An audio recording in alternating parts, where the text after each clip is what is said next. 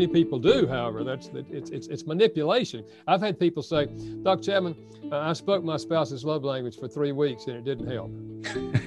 I said, 3 weeks? Why don't you try 3 months, you know? Yeah. And I say, okay, so you're telling me that you're trying to manipulate her to love you. And you tried this manipulation tool for 3 weeks and it didn't work. Well, I never thought of it that way, they say. But yeah, I think that's true. I think, and especially if we didn't feel love growing up, that is a factor in our so much wanting to be loved. And when we hear something like the love languages, we think, oh, this is the answer. You know, I'm gonna let people know what makes me feel loved, and they're gonna love me. And rather than thinking, you know, wait a minute, I want to be an agent of love. Mm-hmm. If we become an agent of love, then we're going to impact other people in a positive way. And there'll be some of those people that will return that love.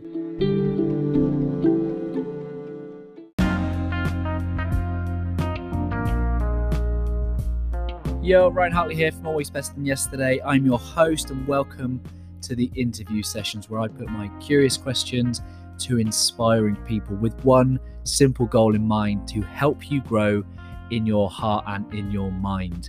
These interview sessions are brought to you by our great friends at Web Creation. Head to webcreationgroup.com for stunning websites at sensible prices. That voice you heard on the intro is of Dr. Gary Chapman. Dr. Gary wrote a book that has sold 14 million copies, translated into 50 different languages, read by people all around the world. That book is The 5 Love Languages, The Secret to Love That Lasts. In this episode, you will hear about that book. You will hear about the 5 love languages, which are words of affirmation, acts of service, receiving gifts, quality time, and physical touch. Check out the show notes. You'll find a link for you to be able to go to the Love Languages website and take your short quiz to find out your own personal love language. It's definitely helped me in my own journey. We have an amazing conversation. We talk about love and why sometimes the greatest show of love is to learn somebody else's love language.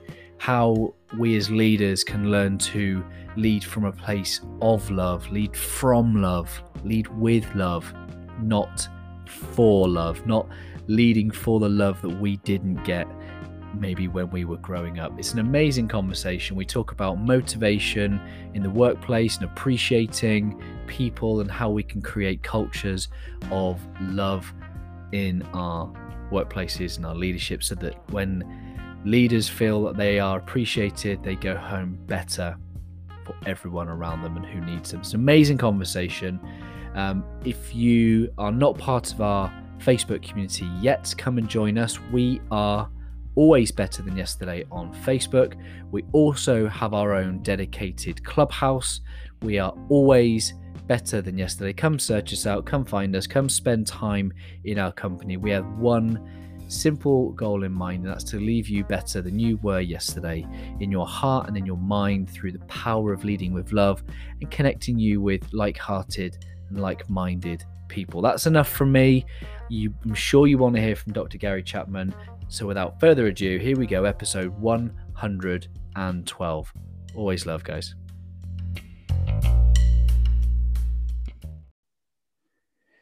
Dr. Gary Chapman, it is such an honor and a privilege to have you on the Always Better Than Yesterday podcast. How are you? Well, Ryan, I'm doing well, and I hope you are. It's been a difficult year last year in many ways, but I'm alive and feeling well. Good to be with you. Thank you so much for taking time out of your day. And it's not every day you get to spend company with someone that's wrote a book that's been read by 14 million people, almost 14 million people. I'd just love to know about your book, The 5 Love Languages, and just some of the origins, really. Take us back to working through this concept of the love languages. Well, Ryan, I've been counseling couples for over 40 years now. And a number of years ago, I remember the first time it dawned on me that what makes one person feel loved does not make another person feel loved. They were in my office. I had not met them before, the first appointment. And the wife said to me, Dr. Chapman, she said, we don't argue. And she said, we don't have any money problems. She said, but the real problem is I just don't feel loved by my husband. I looked at him and he said, I don't understand that. He said, you know, I get home before she does in the afternoon. I start the evening meal and sometimes I have it ready when she gets home. He said, then I wash dishes. On Thursday night, I vacuum the floors. Saturdays, I wash the car, mow the grass, help her with the laundry.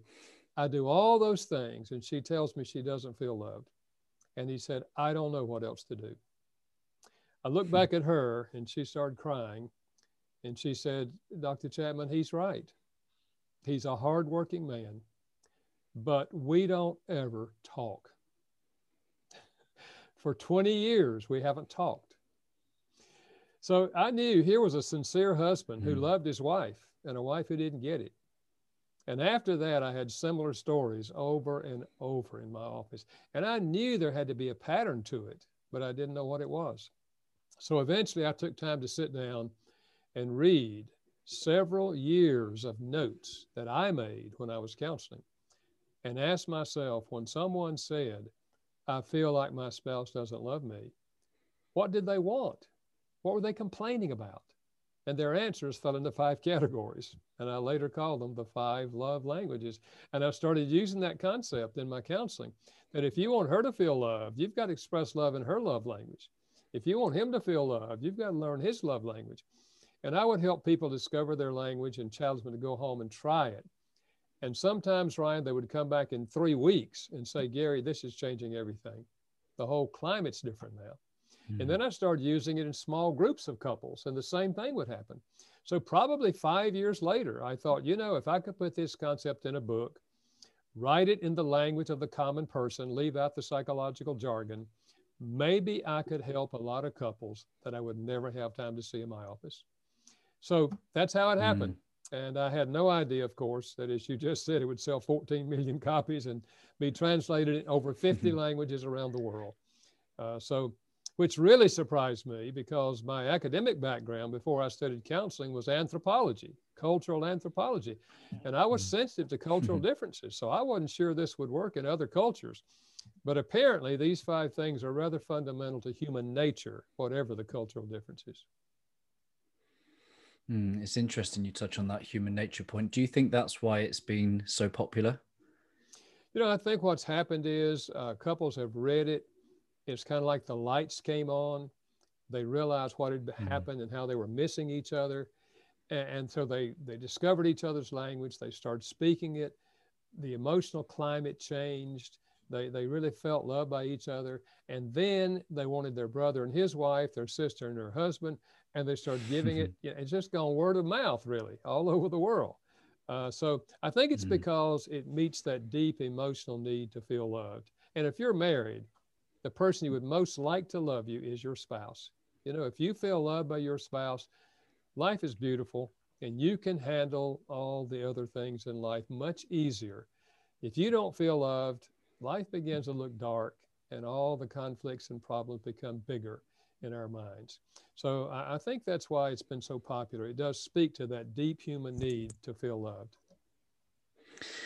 I also want to thank you for helping validate me in my own marriage, because my wife would often tell me that she loves me, and quite jokingly, there's a little joke where I'd say, oh, you know, give me 3 reasons why, and it'll be no secret to you that I found out that my primary love language would be words of affirmation. Yes. Well, I wish I'd known all this in the early days of my marriage, but I didn't know all this, and my wife and I struggled a lot in the early years of our marriage, but you know, it's helped us enhance our own marriage. And obviously, many people have said to me, it saved our marriage. I mean, really, we were thinking divorce until we read the book, and it just really changed. It saved our marriage. Yeah, my wife and I, we speak different languages, and I come from a single parent family background where my mum would do everything. You know, she was very independent. I've therefore become independent, but my wife was very much single child family. Everything was done for her, and her primary love language to feel loved is acts of service. And I really love something you say is that sometimes the greatest show of love is to do what is most uncomfortable, most difficult. Why is that the greatest act of love, greatest show of love? Well, I think, when your own love language that is the one that's lowest for you, least important to you, is the most important for your spouse. That's when it's difficult, because first of all, it's hard to conceive that would be important to them, because it's not important to you. And consequently, it doesn't come natural for you to speak that love language. So there is a learning curve, and it takes effort to learn, first of all, to keep it on the front burner of the mind. And then secondly, to choose to do that, to speak their language. But here's the good news. You can learn to speak any one of these languages, even if you did not receive them as a child and have no experience in it. You can still learn to speak these languages, because it's a matter of choice. If I know that my wife's love language, well, let me say this. I had a man say to me some time ago, he said, "Gary, I read your book, that my wife and I took the quiz, and she tells me that her love language is acts of service. But I'll tell you and her, if it's going to take my washing dishes and vacuuming floors for her to feel loved, she can forget that." I said, "Well, that's your choice. If you want to live with a wife who has an empty love tank, that's your choice." I said, "I much prefer to live with a wife who has a full love tank." I said, I know what it is with both.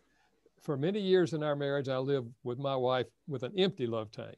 And then I live with her with a full love tank. I much prefer the latter woman. I said, so my choice is, that's my wife's love language as well. I said, so man, give me the vacuum cleaner. Turn me loose on the dishes. It's a small price to pay to live with a happy woman. I love that. That's such a great story.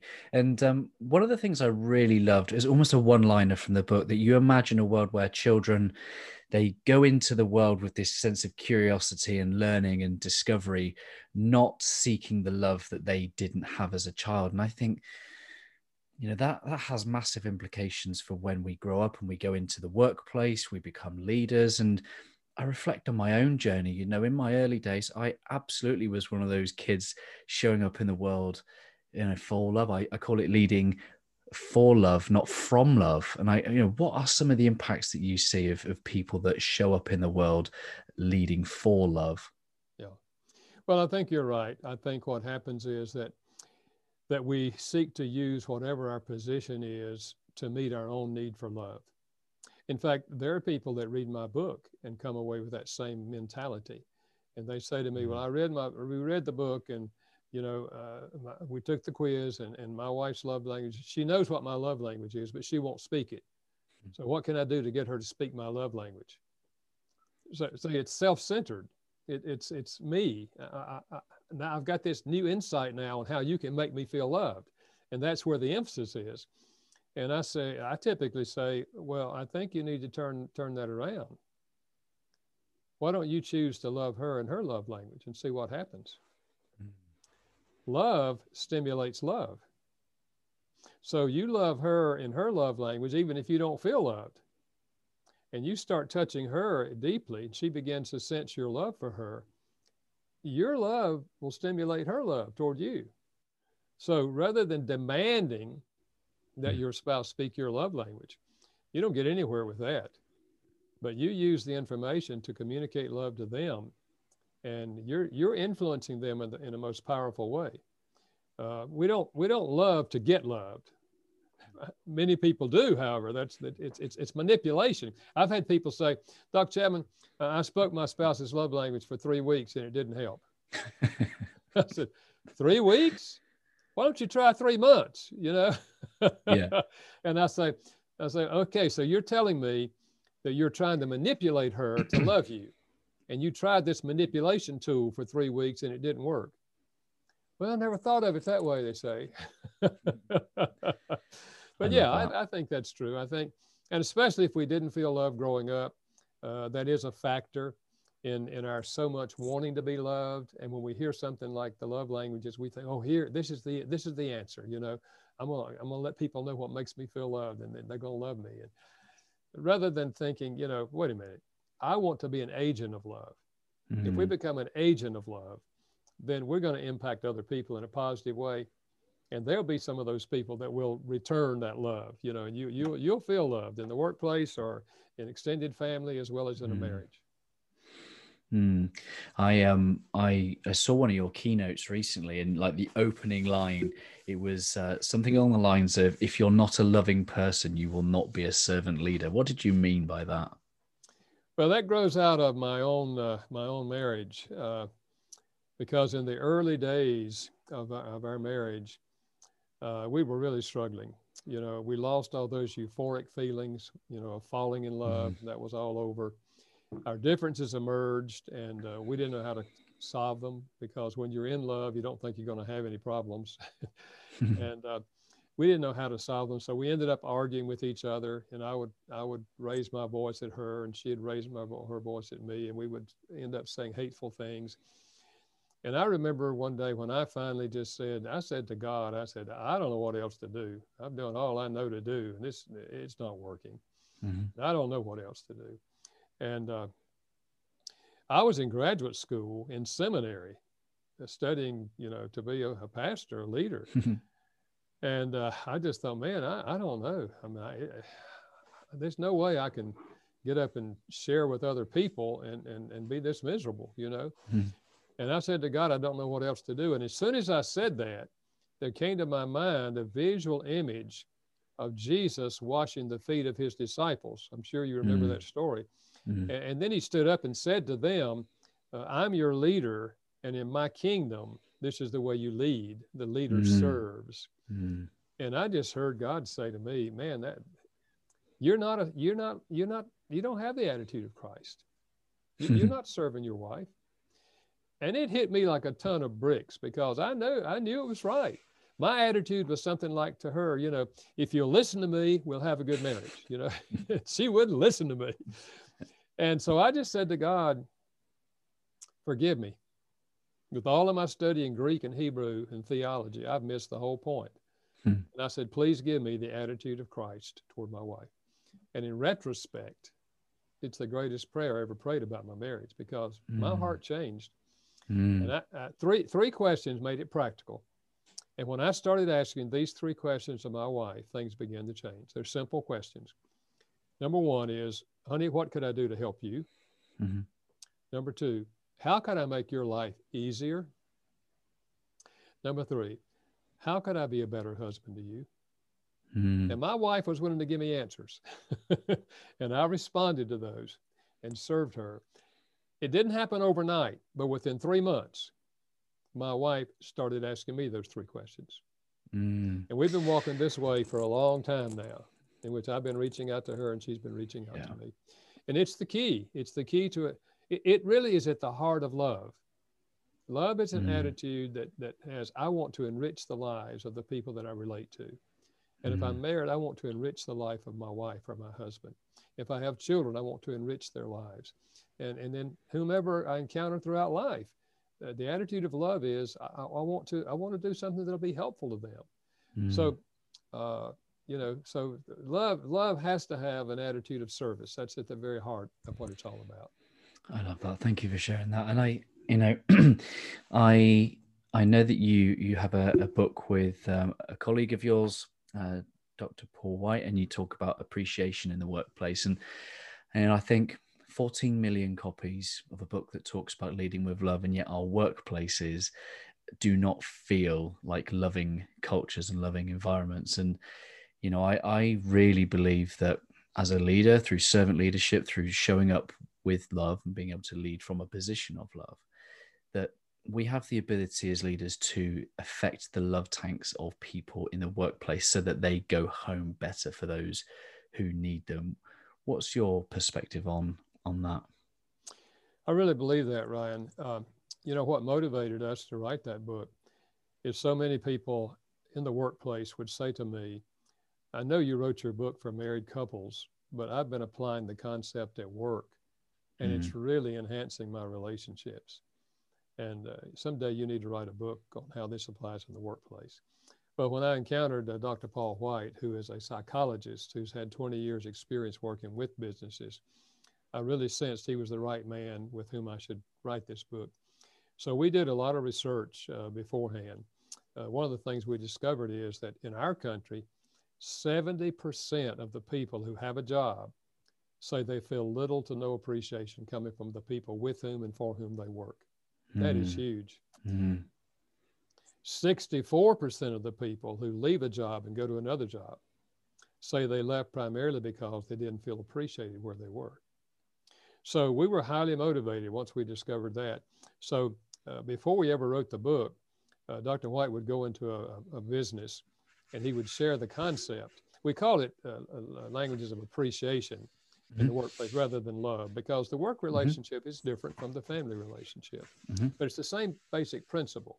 People need to feel valued for who they are, that they're not a cog in a machine. And so he would share this concept and let all of them take what we call the MBA inventory, motivating by appreciation inventory, and learn everyone's primary appreciation language and secondary, and then the one that's least important to them. And so everybody had this information. And then he would challenge them to apply it in the workplace. And I think he would send out every 6 weeks a little reminder just to keep it on the front burner. And then a year later, he would go back and give a job satisfaction test. He gave a job satisfaction test to begin with. He would go back now and give another one. And in every instance, it was statistically improved. So we knew this would help the workplace when we wrote this book. And we've had a great response to it, where businesses or even segments of a business, just working partners for a small part of a huge business, it really does change the work atmosphere. And when people feel appreciated at work, they're more involved in the work process. They're not just doing enough to get by. They're giving their best because they feel appreciated. So it has huge implications for the workplace. Do you think leaders can fake it? Do you think leaders can fake leading with this sense of love and appreciation? Well, you know what we discovered, Ryan, that many of the managers that we talked with would say to us, "Oh, I appreciate my people. Oh, I appreciate them. I mean, I tell them all the time how much I appreciate them." And we said, then you're reaching about 40% of your people, because about 40% of them have words of affirmation as their primary appreciation language. But the other 60% probably aren't feeling appreciated. See, the whole idea is that appreciation has to be individualized. You can't just say that I really appreciate what you're doing and expect everybody feels appreciated. If this is your appreciation language as a leader, you probably think that they feel appreciated, because you would if people told you that. And so the lights kind of come on for a lot of managers and business leaders when they realize that, maybe I'm not being as effective as I thought I was in expressing appreciation to my people. And but just imagine when you get this going in a workplace and people are talking about it. And one of the things we dealt with in that book is that when you start doing this, it's going to seem a little strange.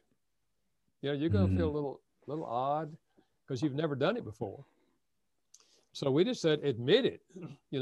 Once you know the other person's appreciation language, you just say, this feels a little odd to me because I've never done this before. But I know that your appreciation language is quality time. So I want to begin by just sitting down, if it's all right with you, and let's just have 10 minutes to start with, and you tell me about your family, your history, just as much as you can in 10 minutes. I just want to get to know you. That's the first step in that person really feeling appreciated. And if you go back on a regular basis, whether it's every week or every 2 weeks or every 3 weeks, and just have a little quality time with them, talking about things other than business, and later you can talk about business, but then they feel what you're trying to communicate. You care about them. You want to know about them. So, yeah. I love that. And in the book, you touch a little bit around how to lead with love and appreciation remotely. I'm not sure you imagined 2020 and 2021 being the way it was with that in mind. What are some of the practical ways that leaders can lead with love and appreciation throughout the next year? Well, I think all of us are learning new ways to communicate. Mm. The very fact that you and I are doing this would not have crossed our minds a couple of years ago, or probably would not have. So I think we're all learning how to communicate long distance. And sometimes it is, technology can be a real help in this. You know, I wrote a book for military folks, for example, on how do you communicate these love languages when you're deployed, you know, you're 2,000 miles away. And we just went through each one of them and got ideas from military couples who were using it. So I think the same principle is true in a business. Maybe you don't see the person, maybe you're working different sites, or you don't see them nearly as often. I know many of us aren't seeing it as often now because we're working from home rather than working in the office. But I think if we know their language, we can still, whether it's on the phone or whether it's on Zoom or whether it's on some other, technical way of communicating, or if it's gifts, you know, you can send them a gift, for no special reason, you know, not a special day. You're just thinking about you, want you to know I appreciate you, you know. I mean, today I just got a box from a company really that I'd had some relationships with, and they sent me, pears and some candy and and even though gifts is not my primary language, but man, they were thinking about me. Look at this, you know. So there are ways of speaking all of these languages if you're not working, you know, face to face with people, and just a little creativity will help you do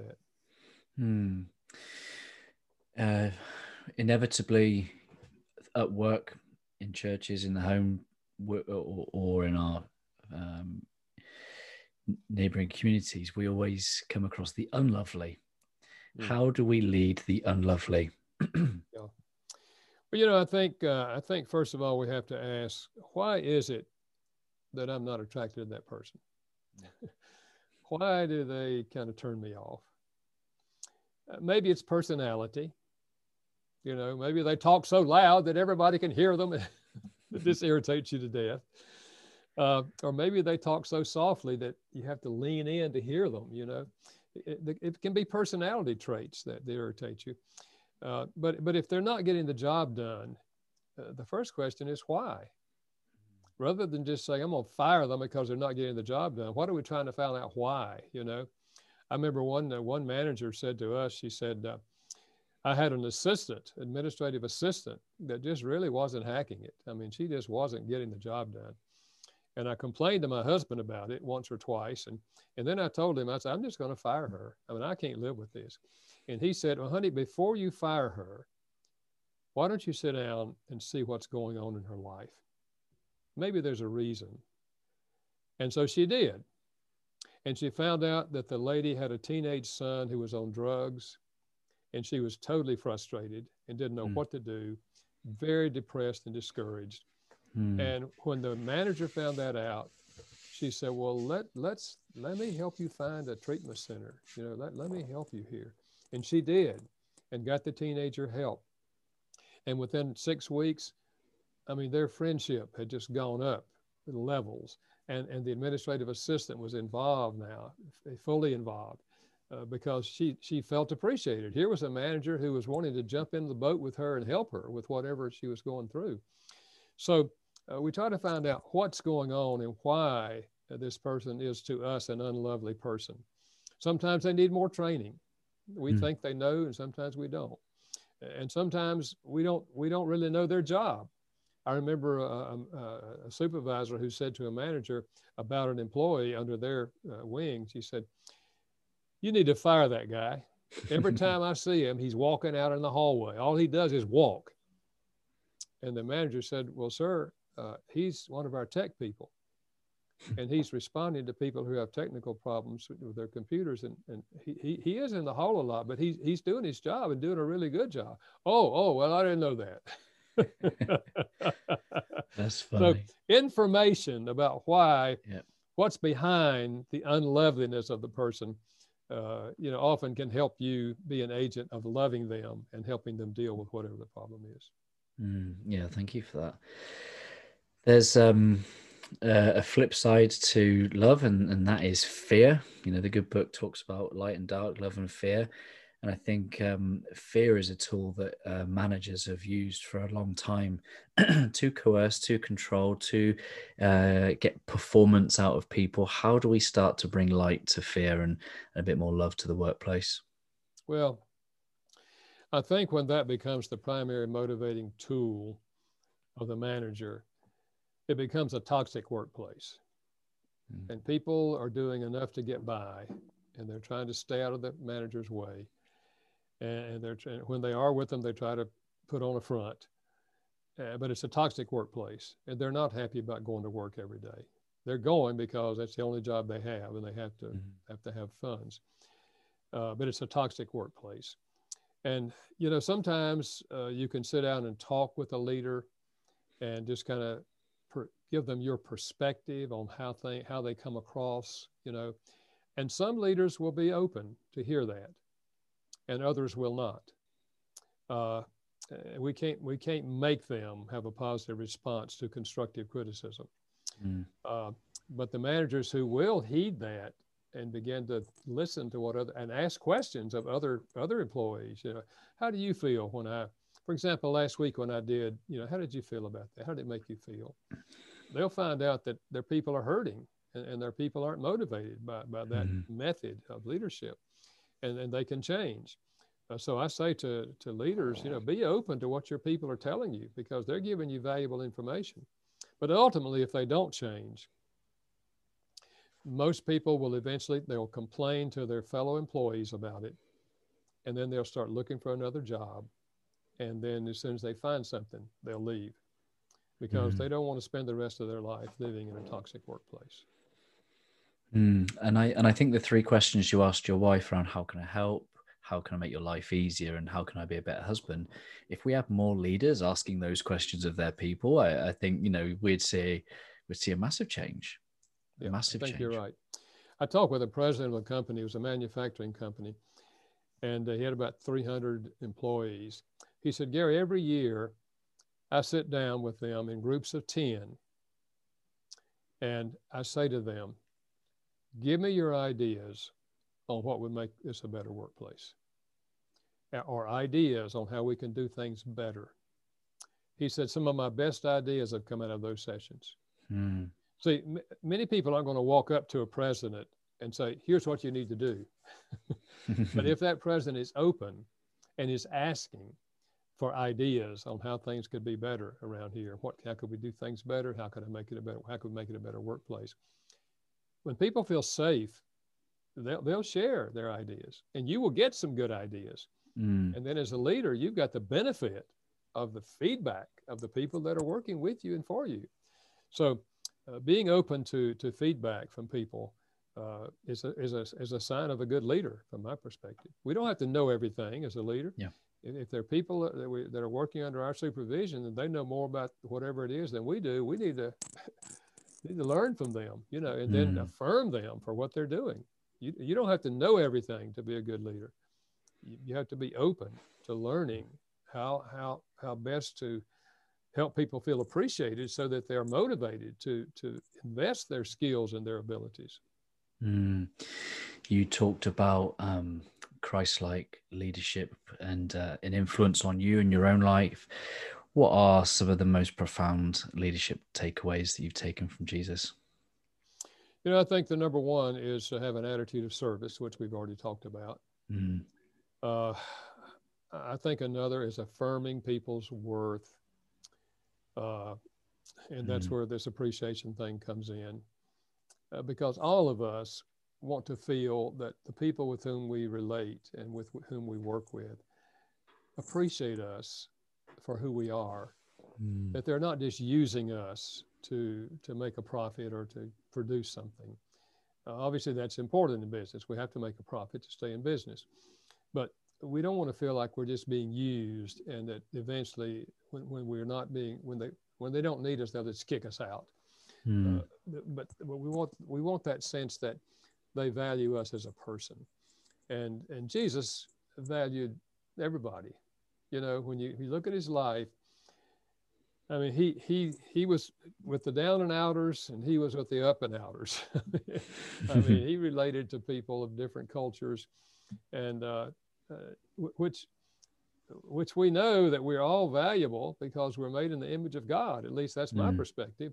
Mm-hmm. And consequently, if we treat people as persons of value and learn how to express that to them so that they genuinely feel that, we're helping them reach their potential in the workplace and in any other relationship. I know that there's someone listening to this right now that is, had their heart knocked away by the message that I've been putting out for a long time around leading with love. And there'll be something that you've said today that will convince them that this is the approach they need to take. They're a leader. They're in a position of responsibility, a position of influence. They now want to start leading and creating a culture of love. What is the first thing that they should do? Well, I would say, for me, the first thing I do is pray. God, I need help. I need help. Give me wisdom. Give me understanding that I can be the person I'm designed to be. Amen. We have outside help if we want it, I guess is what I'm saying. I think another thing is and many leaders do this, is to read key books on leadership, and especially the kind of emphasis that we're talking about here. I think that's why this 5 languages of appreciation in the workplace has done so well over the last 2 or 3 years it's been out, because leaders are realizing, hey, this can make a real difference, because there's a whole lot of leaders out there that aren't concerned. One construction man said to us, I don't care whether my men feel appreciated or not. I pay them well, they get the job done, that's all I care about. Okay. You're not going to have to work for him very long. Well, with that attitude on the part of a leader, the people they're not going to feel appreciated. Yeah, I mean, they're glad they're getting a good pay, and they'll tough it out until they can find somebody else that will appreciate them more and pay them the same thing. But I think I would say, continue reading and asking other leaders who seem to be, prospering or doing well. What are some key things that you feel are important here? And then listening to podcasts like the one you put out also. I've always felt if you pick up one idea in a podcast or a book, it was worth reading the book or listening to the podcast. So I think if leaders are open, they will begin to pick up on the fact that the attitude of service is the most powerful thing you can do to influence people to reach their potential. I love that. My final question for you is that my ethos is about helping people be always better than yesterday. I'm just curious to know what the phrase always better than yesterday means to you. Well, I think we're never too old to learn.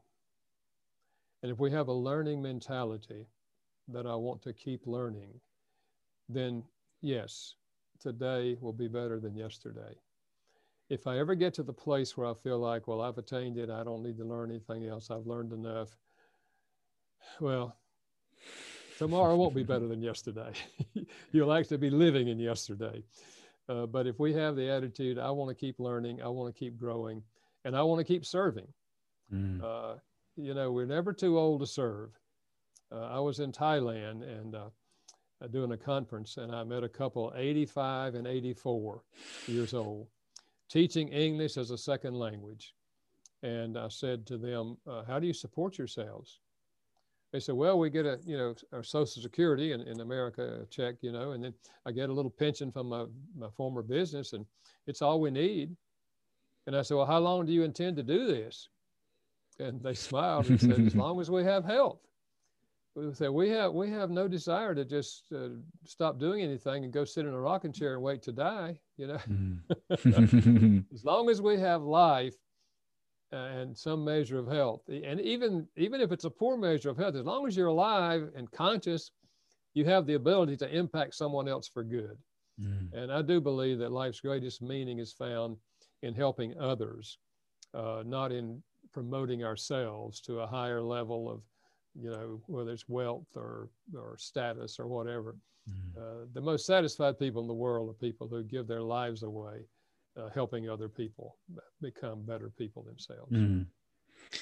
I love that. And I think that kind of highlights something that we haven't really touched on, which the love language emphasizes that love is a choice. Yeah. It is an intention and a choice. And I just want to say thank you so much for your heart and your time, for spending it with us here at the Always Better Than Yesterday community. We are massively, massively grateful, and just be honored if you'd leave us a final thought from your good self.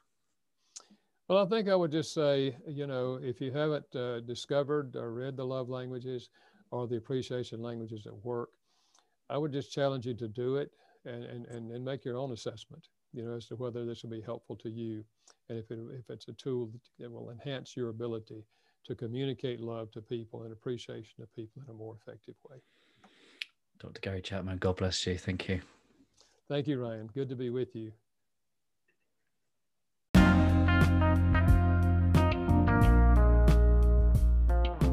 There we go, episode 112 with Dr. Gary Chapman. What an honor and privilege to have Gary on the show to talk about his books and his heart and mind for love and leadership. And I really hope that you enjoyed that. I hope that was a blessing to you in your love, in your relationships, in your leadership, wherever you may be right now. I hope that has blessed you in some way. I'd love to know what you feel inspired to do as a result. Email me at ryanbhartley@gmail.com or DM me on Instagram or Facebook, wherever you find me. You can check out my links in the show notes.